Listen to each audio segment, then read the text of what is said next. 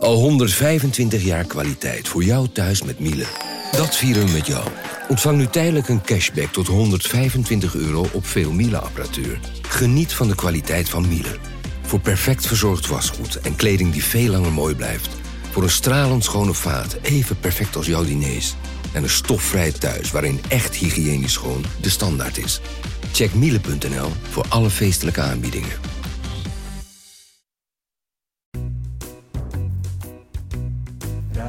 Radio Milko. Radio Milko. De podcast over FC Groningen. Radio Milko. Radio Milko.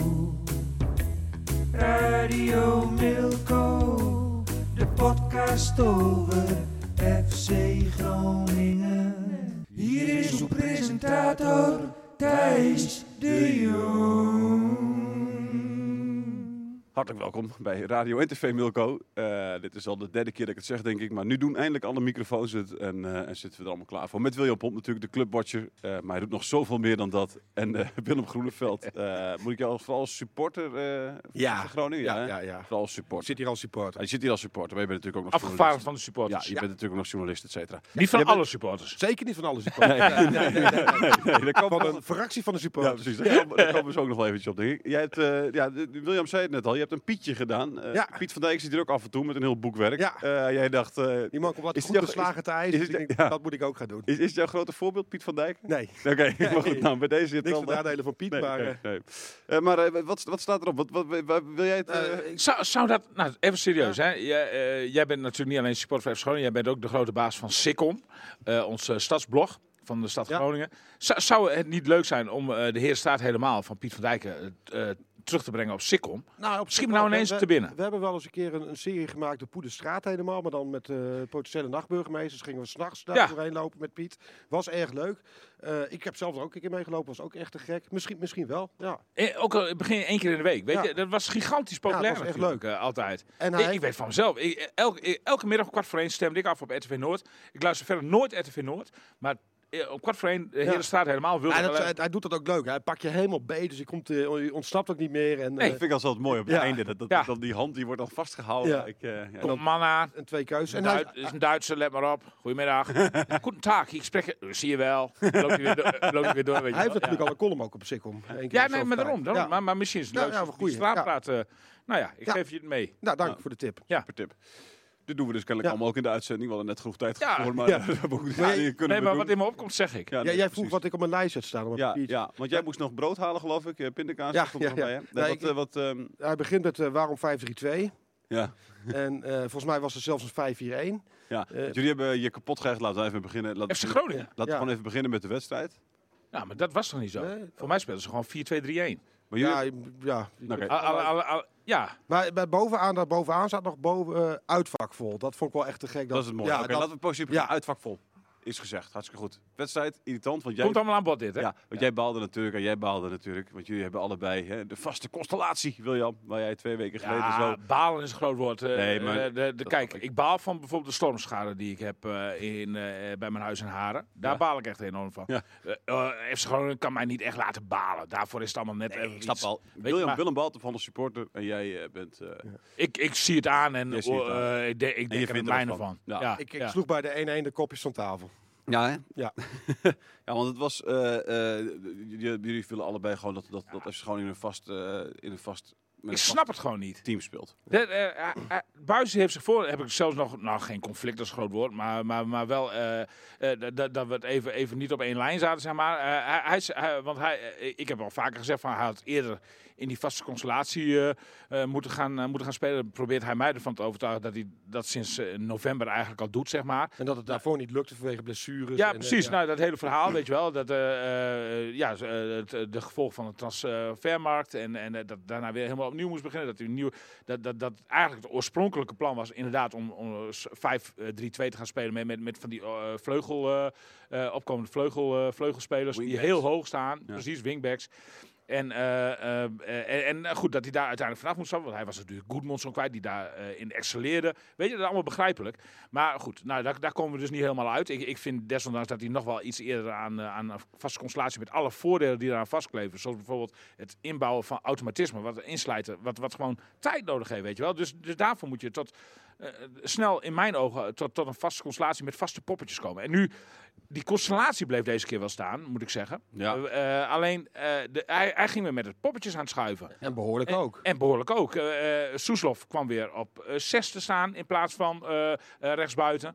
Het koppel Duarte, Casemiro, wat goed functioneerde daar op het middenveld, werd daardoor uit elkaar gesproken. Het enige van Casemiro is dat hij een slechte eerste helft speelde tegen Fortuna Sittard. Maar ja, goed, dat is een jonge gozer. Die kan op een rechtsback, waar hij nu belandde, even goed een slechte eerste helft spelen. Het is in ieder geval een plek waar hij minder zeg maar, kan excelleren. Want hij komt in de as van het veld veel beter uit de Ik vind zijn slechtste wedstrijden op rechtsback heeft hij gespeeld bij FC Groningen. Ja, vind ik ook. Ja. Vind ik ook. Nu vorige week begon hij heel matig ook, hè, tegen Fortuna. Ja. Was dat natuurlijk. Was hij de eerste. Maar goed, dat is inderdaad wat jij zegt. Dat is inherent aan iemand van 19. Dat maakt niet uit waar je hem neerzet. Ja. Maar dat kan gewoon af en toe een keer gebeuren. En is dat Ja. Maar hij heeft inderdaad, ik denk wat Willem zegt gelijk, daar in de as, wat zeiden jullie beide geloof ik, is hij veel beter. Ja, Het is heel apart dat die en keuze Soeslof, wordt die gemaakt. liever in een aanvallende rol Precies. speelt, maar dan moet hij weer naar 6. En dat had gevolg voor Dankelui natuurlijk. Ja. Kijk, want daar is het uiteindelijk allemaal om begonnen. De Buis, die is heel veel, die is van 's ochtends, ik denk 7 tot 's avonds sowieso 12 is hij met voetbal bezig, met de club bezig. En de hele tijd speelt ook die opstelling door zijn hoofd. En die tactische beraadslagingen, die duren gewoon eigenlijk, zeg maar, staan die 24/7 bij hem aan. Dus, zo kun je het haast wel zeggen. En dan denkt hij dus zo lang over na, bekijkt honderden beelden.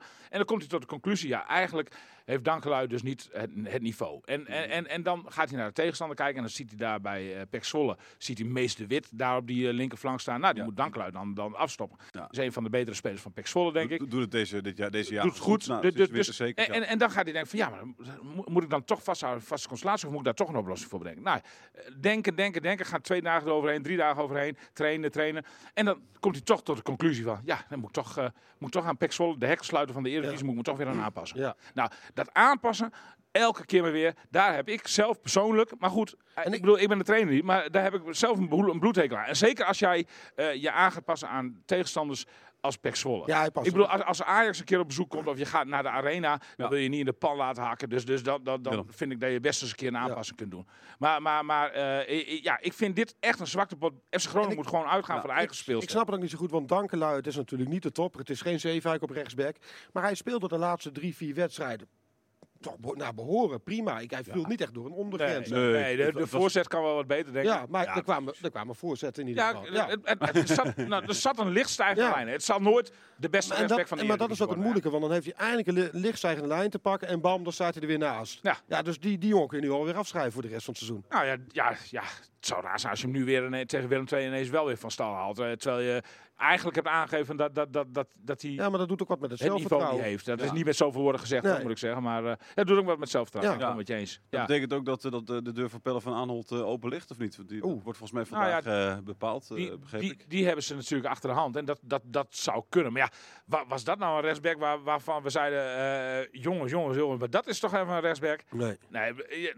Bij Heerenveen, jij hebt vaker zien spelen dan ik, denk ik. Ja, ik heb hem redelijk vaak gespeeld. Het was, het type Dankelui zou ik willen zeggen. Weet je wel, gewoon iemand die, weet je wel, die past daar bij het niveau. Ja. In het begin heeft hij het echt wel goed gedaan. En daarna merkte je niet echt dat het heel erg, heel veel beter werd per se, zeg maar.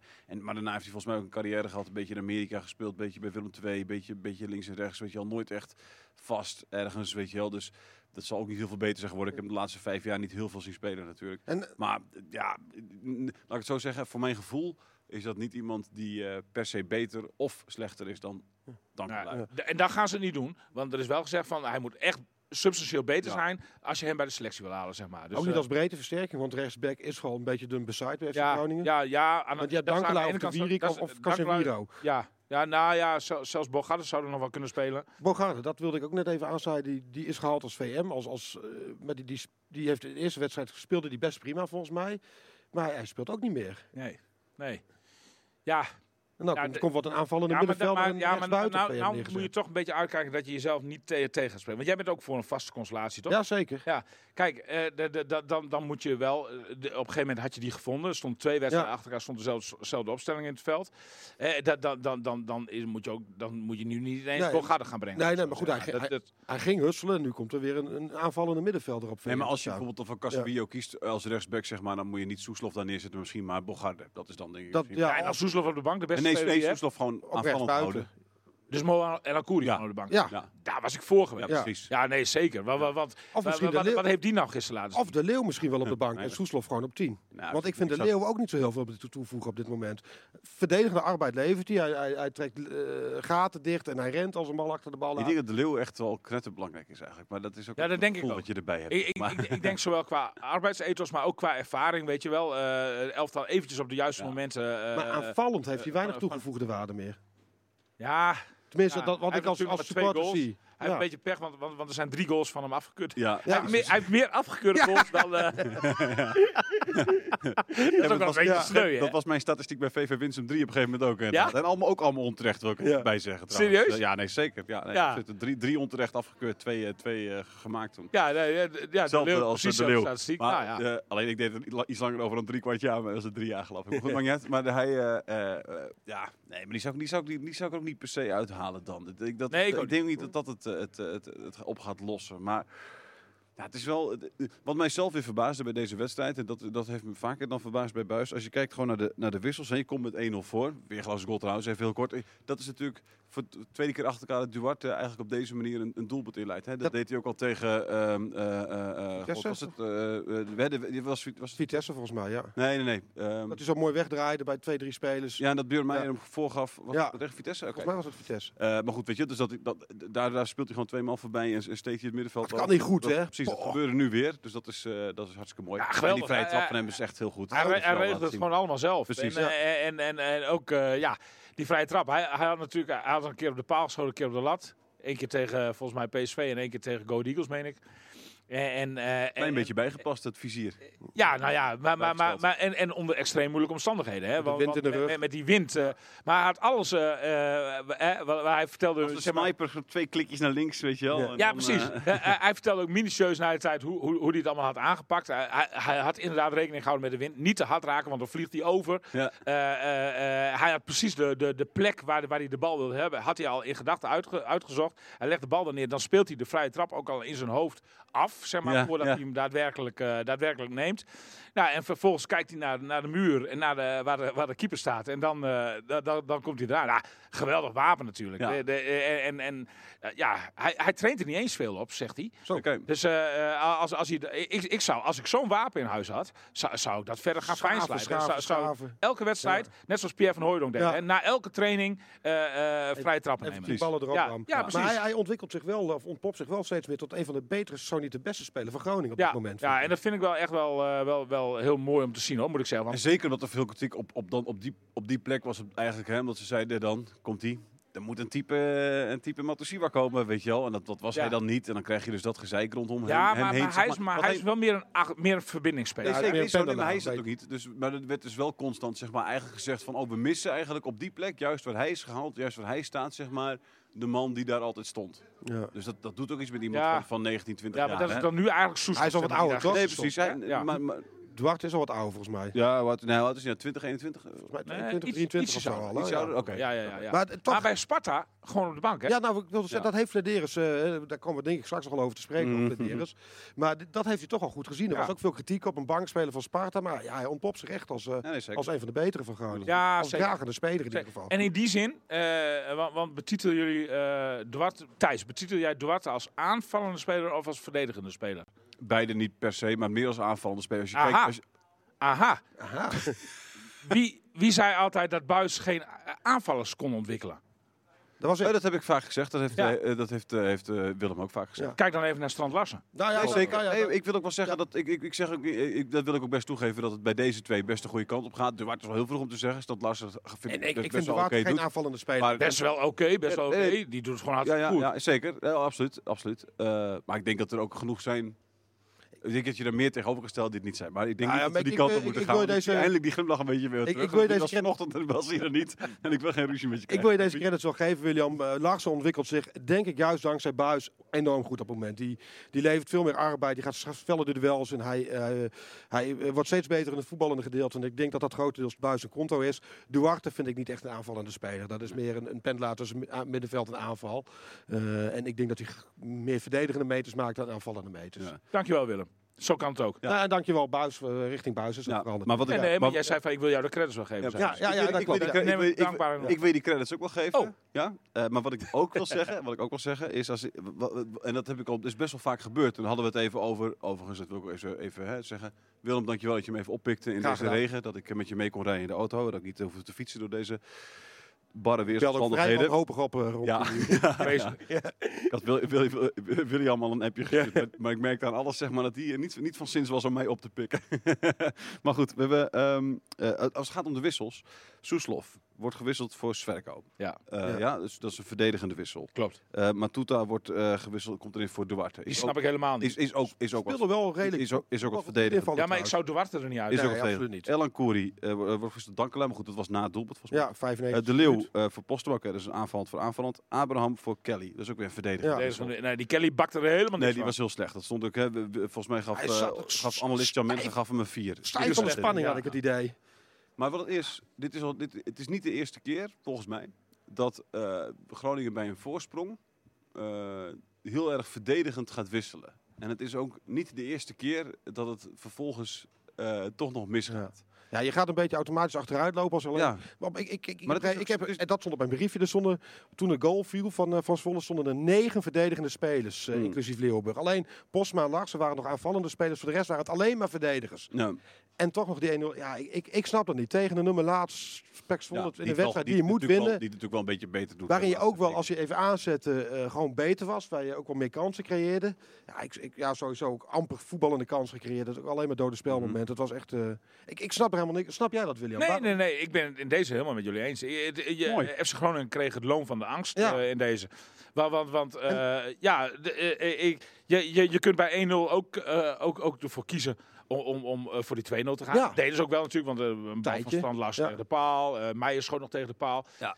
Maar als je, blijkbaar telt Buijs dan zeg maar 10 minuten voor tijd, kwartiertje voor tijd zijn knopen. En gaat dan denken van, die 1-0 die moeten we hoe dan ook vasthouden. En dan moet ik met een verdedigende, Oké, maar dat heeft nog hij- verdedigende Ja. constellatie. En ik kan me voorstellen dat je gedachtegang is, maar hij heeft al zo vaak die gedachtegang gehad waarbij het daarna nog misging. Ja. Dat je misschien ook een keer moet denken, is dit eigenlijk wel de oplossing? Of Ja. moet ik ervoor zorgen dat we Ja. gewoon met druk voorin blijven En houden, zodat Zwolle niet in de buurt komt van... En in voorgaande jaren had je een veel sterkere verdediging, dus toen kon dat ook. Precies. Toen speelde je die wedstrijden uit, 1-0 professioneel, maar nu lukt dat kennelijk niet meer. Nee. En heb je wel... Maar ze hadden toch redelijk controle in die tweede helft. Ja, Zwolle die druk. Maar hoeveel uitgespeelde kansen Nee, kreeg ook niet. Zwolle nou? Nee, Bijna niet. Nee, maar dan krijg je Dus dus, ik wel- had dan het krijg je dus gewoon wel als je ze zo dichter bij laten doel... staan. Ja, dus Ja. je krijgt alleen maar als je dichter bij doel laat komen, denk ik. Ja. Door zo te gaan. Ja, maar ja, hij- eens. hij had Ja, het na af- het loon van de angst. Echt waar. We hadden na afloop ook nog over dat de angst in de ploeg sloop. Maar ik denk, dat heb je er zelf een beetje ingewisseld.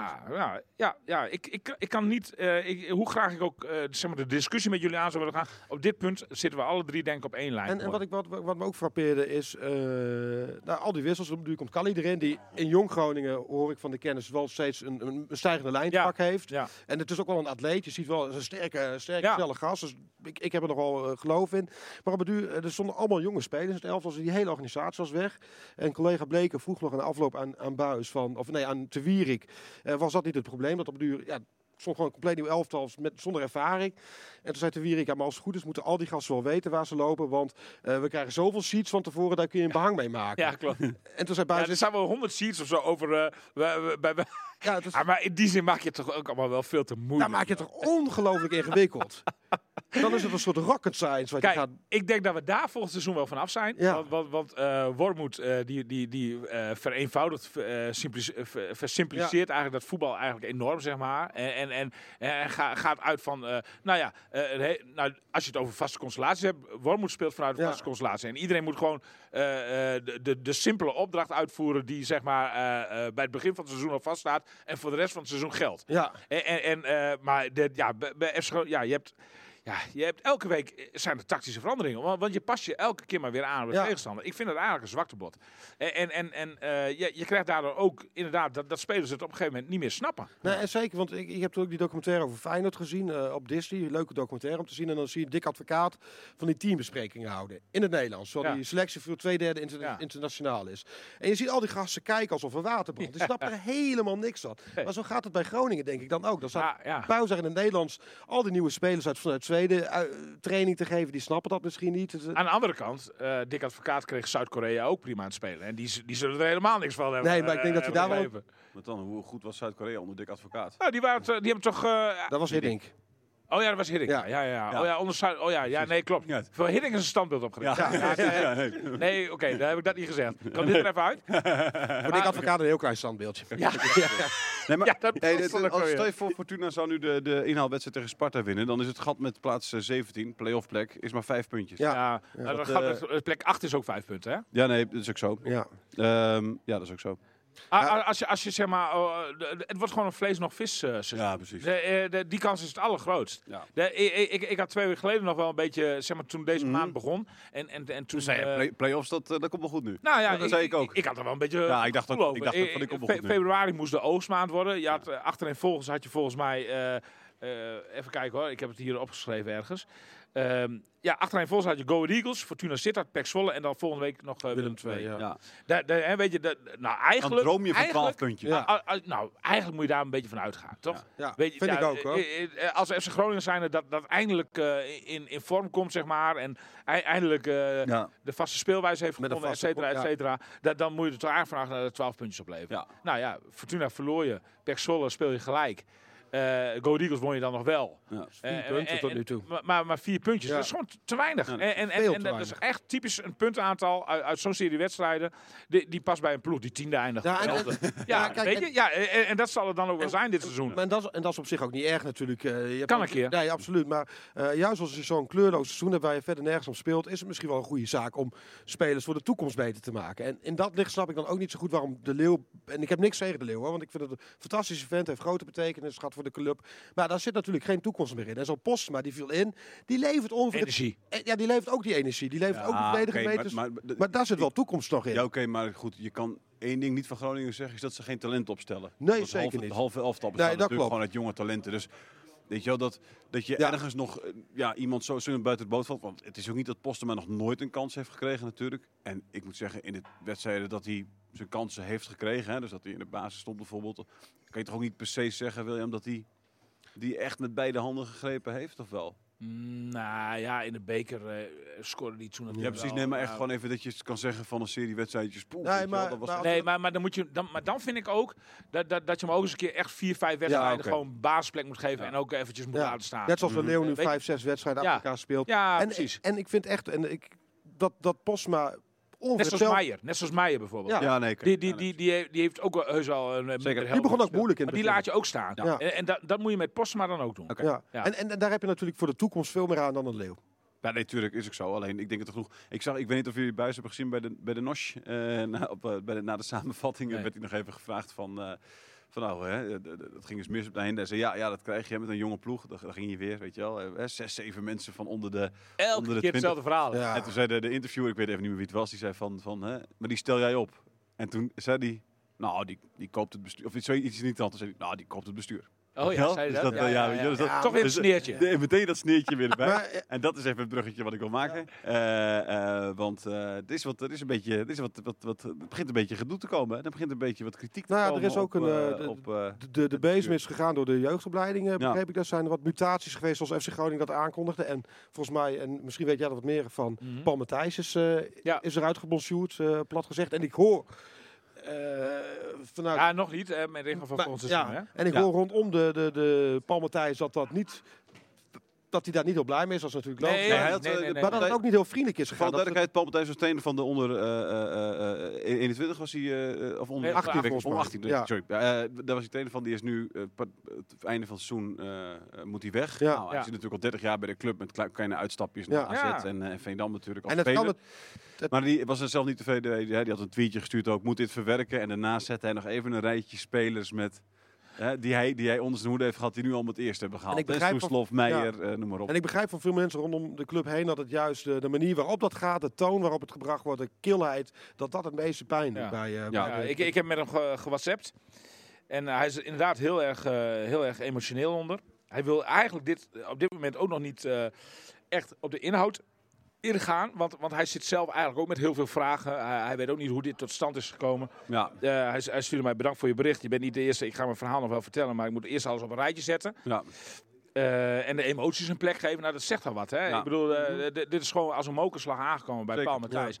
Ja. Een jongen, ik ben groot voorstander van eigen clubjongens in de jeugdopleiding. Ja. Hij heeft wel successen gehad als trainer. Ik weet niet of dit nou weer eentje is die je in het rijtje kunt scharen van dat Mark-Jan Fledderus, technisch directeur, die uiteindelijk ook over dit soort zaken de eindknoop door moet hakken. Of dit weer iemand is, want Paul Matthijs is denk ik ook wel een kritische werknemer. Dat was het geluid een beetje te horen ook. Dat hij wel eens iets, dat hij wel van dingen iets vond. Maar dat is alleen maar gezond in de organisatie, toch? Dat lijkt mij ook. Ja. Het moet schuren om tot grotere prestaties te komen. Alleen, ik vrees dat dit toch weer een beetje iemand is die in het rijtje een nee-knikker moet vervangen worden door een ja-knikker. Ja, precies. Ja, een nee-schudder. Maar een nee-schudder. Een nee-knikker. Ja. Precies hoe je dat doet. Precies. Heel moeilijk om dat te gaan doen. Een nee-schudder moet vervangen worden door een ja-knikker. En als dat weer in dit rijtje, als dat daadwerkelijk, dat is even we moeten spitten om we weten de ware reden boven tafel te krijgen. Maar als dat weer de reden is van deze mutatie in de hele technische staf, en dan in dit geval van de jeugdopleiding, dan vind ik dat echt een hele slechte zaak. Ja. Want een goede manager verzamelt ook kritische werknemers, kritische managers om zich heen. Ja. Om daar via discussie tot grotere diepe inzicht en grotere prestaties te komen. Ja, precies. En wat mensen ook nog stoorden was natuurlijk gewoon dat dit hele afscheid van Paul Matthijs werd in een half zinnetje, in een bijzinnetje. Dat vind ik ook op de website van FC Groningen weggezet. En volgend jaar zal ook Paul Matthijs niet meer werkzaam zijn. Zoiets, mutatie, dat soort dingetje. Klein tussenkopje en een half zinnetje. Maar daar hebben we inschattingsfout in gemaakt. Want daar ging het op social media ook enorm over te keer en terecht. Want zo ga je niet met iemand om die zoveel wedstrijden in het eerste helft heeft gespeeld, al zo lang bij de club is, dan maak je daar gewoon even een apart persbericht van. En niet in een bijzinnetje, in een groot persbericht over de herstructurering van de jeugdopleiding, met heel veel zijwegen. En dan in een bijzinnetje ergens onderin van Paul Matthijs. En je zou zeggen van Fledderus is nieuw. Misschien begrijpt hij nog niet helemaal hoe belangrijk sommige mensen voor de club zijn of zijn geweest. Maar goed, dat moet hij wel begrijpen. Die kent de club ook wel, want die is gewoon hier lange tijd heeft als speler gezeten. Inmiddels werkt hij hier ook al 3 jaar, dus dan weet je ook wel een klein beetje. En als speler inderdaad.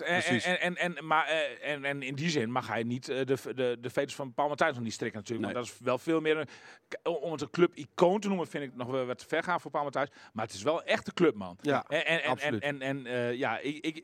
Als nu, zeg maar, als we zo een beetje tussen de regels door beluisteren, dat hij eigenlijk zonder enige uitleg aan de kant is gezet. Dat hij is niet de enige. Die Sigers is hetzelfde verhaal. Die is ook op Kaltkasteel erbij. En voor hem vreselijk nare manier. Nou. Nog wie? Nou, die andere jeugdtrainer die eruit moet. Ja, precies. Onder 12. Ja, precies. En dat hoor ik veel de laatste tijd over Groningen. En dat baart me toch een beetje zorgen. Gudde komt over als een warme, empathische, amabele man. Ik hoor dat Fledderus toch echt wel een beetje als een botte lul tekeer gaat in die club. Ja, laatst ook dat voorbeeld van scouts die dan goed worden. Die zeer teleurgesteld afscheid hebben genomen. En waar ook gewoon met een pennenstreek, zeg maar, inderdaad, zonder enige emotie afscheid. Ja, terwijl Groningen ook een beetje een warme club is. En ik snap ook niet zo goed waarom Gudde dan Fledderus op dat gebied niet even bij de Leugen verpakt.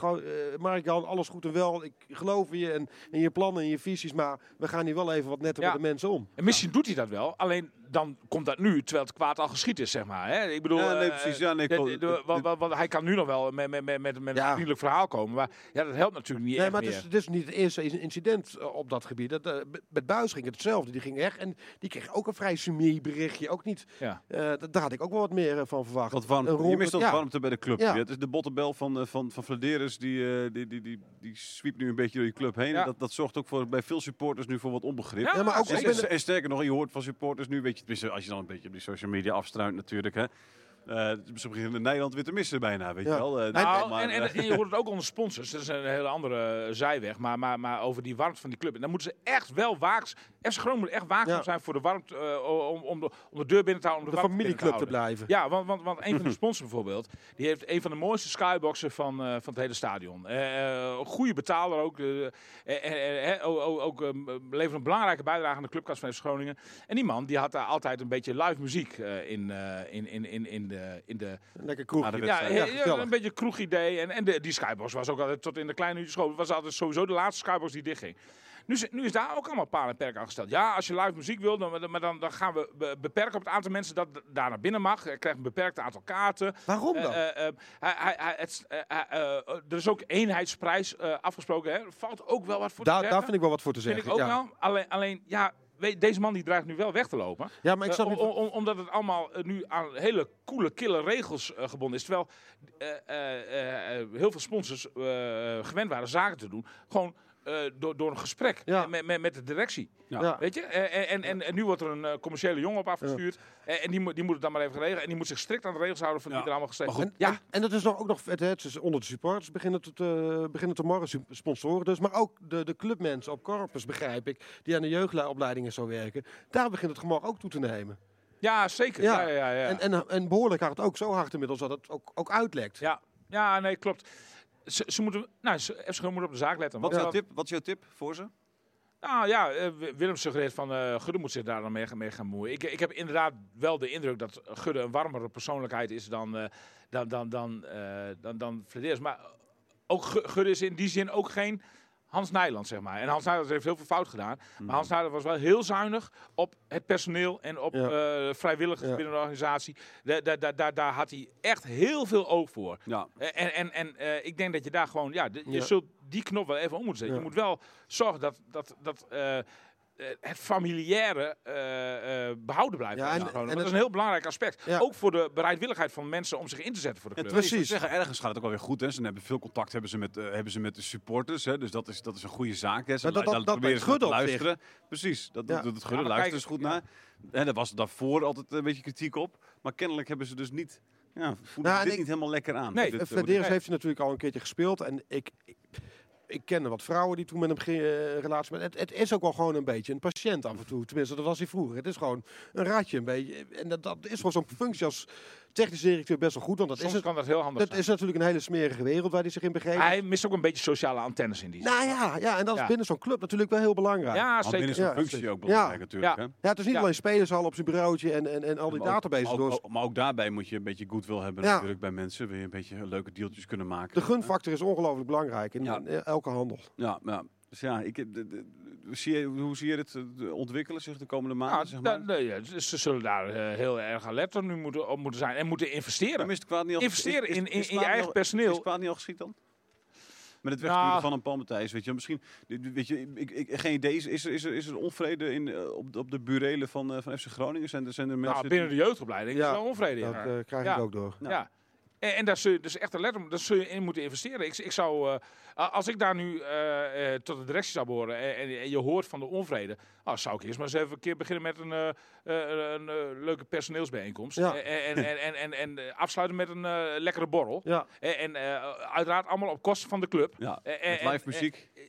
En een bitterballetje erbij. Niet op bezuinigen. Nee. En zorg dat je de neus weer een beetje dezelfde kant op krijgt. En gewoon zeggen van, jongens, misschien hebben wij dingen wel eventjes verkeerd aangevoeld. Of hadden wij even andere prioriteiten. Dat kan ook, hè. Ja. Ik bedoel, er komt heel veel op die mannen af in de directie van FC Groningen. En dat ze eventjes een beetje vergeten zijn dat eigen personeel, zeg maar, ook belangrijk is. Ja. Dus ik zou daar, als de wielen weer gaan, in investeren. Ja. En met name op sociaal vlak. Ja. Ja. Het zijn de eerste scheurtjes een beetje, hè? Ja. Een maand geleden was het nog, dan had je wel eens een keertje na een transferperiode dat er even wat gemor was, zeg maar, weet je wel. Maar goed, dat is bij elke club het geval. Maar alles was Hosanna rond het bestuur. Dat heeft nu de laatste maanden even anders. Het heeft er ook mee te maken, denk ik, de wijze waarop Fledderus zich presenteert. Hij Natuurlijk bij die KVM, de podcast van Conforminder, heeft hij 2 uur gezeten. Dat was een heel na gesprek. Nee. Dat lag grotendeels ook aan de vragenstellers, maar ook toch wel aan Fledderus zelf, die daar heel vijandig zat. En dat heeft hij vaak... Nagesprek, ja? Okay. Ja, het was een soort spervuur, een soort kruis van richting Fledderus. Die jongens waren ook een beetje buisadepten, dus die zaten heel erg op de buisstoel. En, het was gewoon, het kwam nooit tot een gesprek, omdat het heel vijandig was. Maar Fledderus deed dat ook niet goed. Die ging ook met de hak in het zand en die ging een beetje terug doen. En ja, dat moet je niet doen. Je moet ook gewoon iets meer geven, iets meer antwoorden geven, iets transparanter zijn. Ten tijde van die podcast zat hij volgens mij, want dat was rond de afsluiting van de transfermarkt volgens mij. Kwam hij hier? Zat hij ook hier. En Ja. voor mij hebben we hier een prima en uitstekend gesprek gehad. De toon komt natuurlijk door de vragen zelfs. Ze waren echt een spervuur aan kritiek op hem aan te uiten. Maar dat kun je verwachten bij supporters. Maar dan moet je ook iets... Hij zei gewoon helemaal niks. Hij lulde een slag in de rond, maar als je iets opener bent en iets meer zegt van God, ja, Danny Buijs en ik poten inderdaad niet, maar het probleem is echt dat we op visie wat uit elkaar lopen zonder in detail te gaan en zonder hem af te vallen, want dat is het gevaar natuurlijk.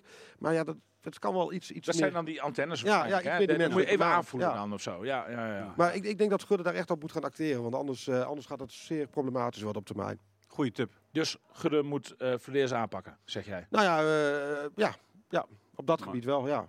Lijkt me een prima kop. Ja, precies. Ik wil net zeggen. Dit doe je puur eventjes. Schrijf jij hem even op, want ik vergeet het. Dat is altijd. Ja, heb jij nog dingen? Piet, heb jij nog dingen?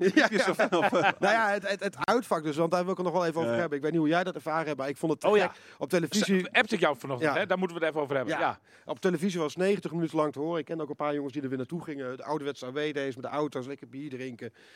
Te gek. Dat is wel weer de oude... Ja, het was gewoon weer een voetbalwedstrijd. Valentijn Driessen, want William appte dat vanochtend. Column van Valentijn Driessen. Ja. En daar ben ik het volstrekt mee oneens. Die vindt het tijdruim voor een rigoureuze maatregel, zegt hij. Weer het uitpubliek. Ja, onzin. Ja, dat komt natuurlijk door wat bij Utrecht is gebeurd. En dat is natuurlijk idioot, maar je moet die gasten aanpakken. Het wordt echt tijd in voetbal dat er dadengericht wordt opgetreden. Want het is nu constant dat de massa moet boeten voor de ellende dat een enkeling aanricht. En ja, dat is nergens in de maatschappij. Zo stel je voor dat iemand in de Herenstraat een steen door een raam gooit en iedereen in de Herenstraat krijgt een Herenstraatverbod. Ja, dat is niet vol te houden. En dat gebeurt in voetbal natuurlijk wel. Een paar supporters verneuken het en er wordt geopperd om geen uitsporters meer toe te voegen. Terwijl het bij Zwolle Groningen... ik zou je zeggen, dat was een lust voor het oog. Ja, tuurlijk. Dat was echt een sieraad voor die wedstrijd. Die wedstrijd zelf was niet om aan te gluren, laten we wel zijn. Maar die supporters die bleven maar zingen, bleven maar gaan. Ja. Ik zat naast collega Rayon Boeringa van Voetbal International. En wij zeiden, ergens gaandeweg de tweede helft, zeiden we nog tegen elkaar. Ze van, ze blijven maar zingen, ze blijven maar gaan. Het was echt geweldig. Zoals een uitvak zeg maar kan zijn. Een niet aflatende steun voor de uitspelende ploeg. In dit geval FC Groningen. Ja. En dan vind ik het echt veel te kort door de bocht wat collega Valentijn Driessen van de Telegraaf schrijft. Dat je op basis van de wedstrijd FC Utrecht-Vitesse en inderdaad die raddraaiers die daar in het vak zaten met het vuurwerk, dat je dan zegt van het hele seizoen geen uitsporters meer. Maar dit is dan krijg je echt dat de goede onder de kwade moet leiden. Dan denkt iedereen, voelt iedereen zich een crimineel, weet je wel. En dan wordt het alleen maar erger, want dan gaan mensen zich ook naar gedragen. Ja, zeker. Precies. Ik denk dat de hele wereld tegen ons. Dat wordt het kleine clubje waarvan Willem nu over heeft, wordt alleen maar groter. Nou, precies. En dat heb ik zelf. In de laatste tijd ga ik niet meer naar uitwedstrijden toe, maar ik ben heel vaak naar uitwedstrijden gegaan. En je wordt daar zo op voorhand als een crimineel behandeld, dat je echt na 2 uur ook... Ja, je wordt gewoon baldadig en je wordt gewoon opstandig, omdat je als een klein kind wordt behandeld. En dat beduur, gaat dat... Sommige plekken, ik ben niet zo heel vaak bij uitwedstrijden geweest. Ik ben nog een keer bij Heracles geweest, dat was hartstikke leuk. In ieder geval, dan krijg je een broodje, een kopje koffie en je parkeert je auto onder het stadion en dus onder de tribune en je loopt lekker naar binnen. Prima, weet je wel. Maar goed, ik ben ook 1 keer in het uitvak van FC Groningen geweest. Ja, ook, je 5 kilometer buiten het stadion kom je ergens aan.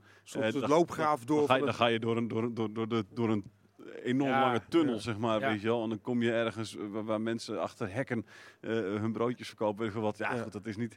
En je merkt dan denk je ook wel van, waar ben ik in balans, joh? Ik vond het echt een hele gekke... Hoe zou het, ik las ergens een suggestie van, vergeet dat hele idee van uitsupporters.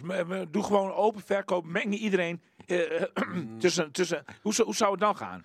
Weet je, dat is... Zou dat kunnen? Dat heb je in Engeland toch ook? Duitsland heb je dat ook niet. In Engeland heb je gewoon wel vakken natuurlijk ook voor uitsupporters. Waar gewoon niet van die vissen komen zitten, maar en dan heb je gewoon een rij stewards. Ja, maar Dus- ik hoor ook dus dat zeg maar- daar meer mensen door elkaar heen zitten ook. Zeg Ja, maar. inderdaad. Nou ja, goed, Maar- je moet je in Engeland niet misdragen, want dan ben je voor de rest van de tijd kun je het stadion niet meer in. Het is een heel andere cultuur, joh. Er wordt ook als je daar, er wordt ook alleen maar gezongen in Engeland, tenminste alleen maar het is sowieso de liedjes, hè, de stadionliedjes. Het is alleen maar of het supporter van je club, of in ieder geval met humor, Met wel spot, de tegenpartij bejegenen. Niet altijd, weet ik ook wel, maar meestal zeg maar. Het is een veel fijnere ervaring. En wat het leuke is van een away day, van een uitvak, is dat je natuurlijk met allemaal fanatieke supporters bij elkaar zit. En dat zorgt voor een goede sfeer in de wedstrijd. Dat zorgt ervoor dat zo'n uitvak bij Zwolle 90 minuten lang doorgaat, omdat het gewoon een paar honderd van de meest fanatieke supporters zijn. En die jutten elkaar op en dat trekt elkaar omhoog. Als je dat gaat verspreiden over het stadion, ben je dat kwijt. En ik denk juist dat de afgelopen speelronde was een leuke speel. Zelfs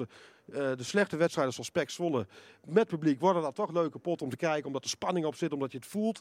En dat komt doordat die uitvak en dat thuisvak een soort spel met elkaar spelen. En dat maakt voetbal juist ook, die beleving ook leuk. En dat haal je weg als iedereen verspreid over. Met je eens. Ja. Ja, dus dat is geen goed idee. Nee, maar wel gewoon een uitvak, maar wel gewoon geen busvervoer verplicht. Gewoon laat mensen met een eigen autootje er naartoe rijden. Laat ze desnoods een biertje drinken van tevoren in de stad. Dat kan al heel vaak niet. Je moet, als je naar Tilburg uitgaat, moet je ergens bij Utrecht je kaartje ophalen. En dan, dus, het is verschrikkelijk. Ja. Het wordt zo ontmoedigd. Er is niks aan. Er is helemaal niks aan. En het is zo essentieel voor een leuke voetbalbeleving rondom wedstrijden. Zeker. Oké, nou, helder. Dat waren je briefjes, hè? Ja, volgens mij wel. Oké, mooi. Ja, ik heb er nog wel een paar puntjes. Ja? Ja? Nee, Ja. wel. Kom nog even door. Ja, Misschien kunnen we in de rondvraag. Nou, ik had gewoon, in de 90 minuten schreef ik Leeuwenburg wordt een matchwinner. Want die had een paar goede reddingen gisteren. Een paar met zijn voet eruit gehaald. Die vrij trapte nog net overgetikt of een lange pegel. En dan verdomme in de 95 minuut gaat hij er toch onderdoor, hè? Ja, maar ik vond niet de fout van Leeuwenburg. Nee, zeker niet. Ik vond de fout van Kalli. Kalli stond helemaal verkeerd te dekken. Ja, precies. Die man die verrast hem volledig in de lucht. Als jij hem weer noemt, nee, in de rug. nee. Hè?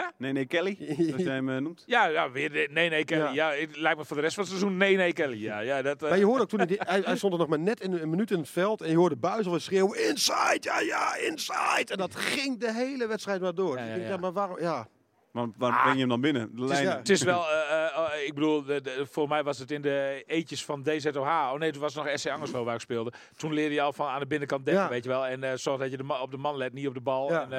En, Dit weet je misschien niet, maar voor mij is het altijd een teken om te stoppen met de podcast van William over SC Angerslo, deze doorhaal. DZOH. Was ik nog niet eens. Dan weten we. Dan wil ik Dan nog weet ik dat het klaar is. één puntje inbrengen bij die corner tegen. Want Kelly staat er lucht te dekken.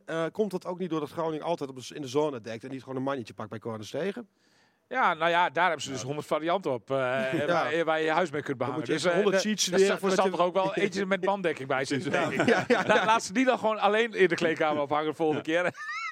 En inderdaad ophouden met dat veel te moeilijke zonegedoe. Gewoon mannetje. Daar snappen de spelers gewoon niets van. Het is goed. Dankjewel William. Oké. Dankjewel Willem. Graag gedaan. Volgende week. Tot volgende week.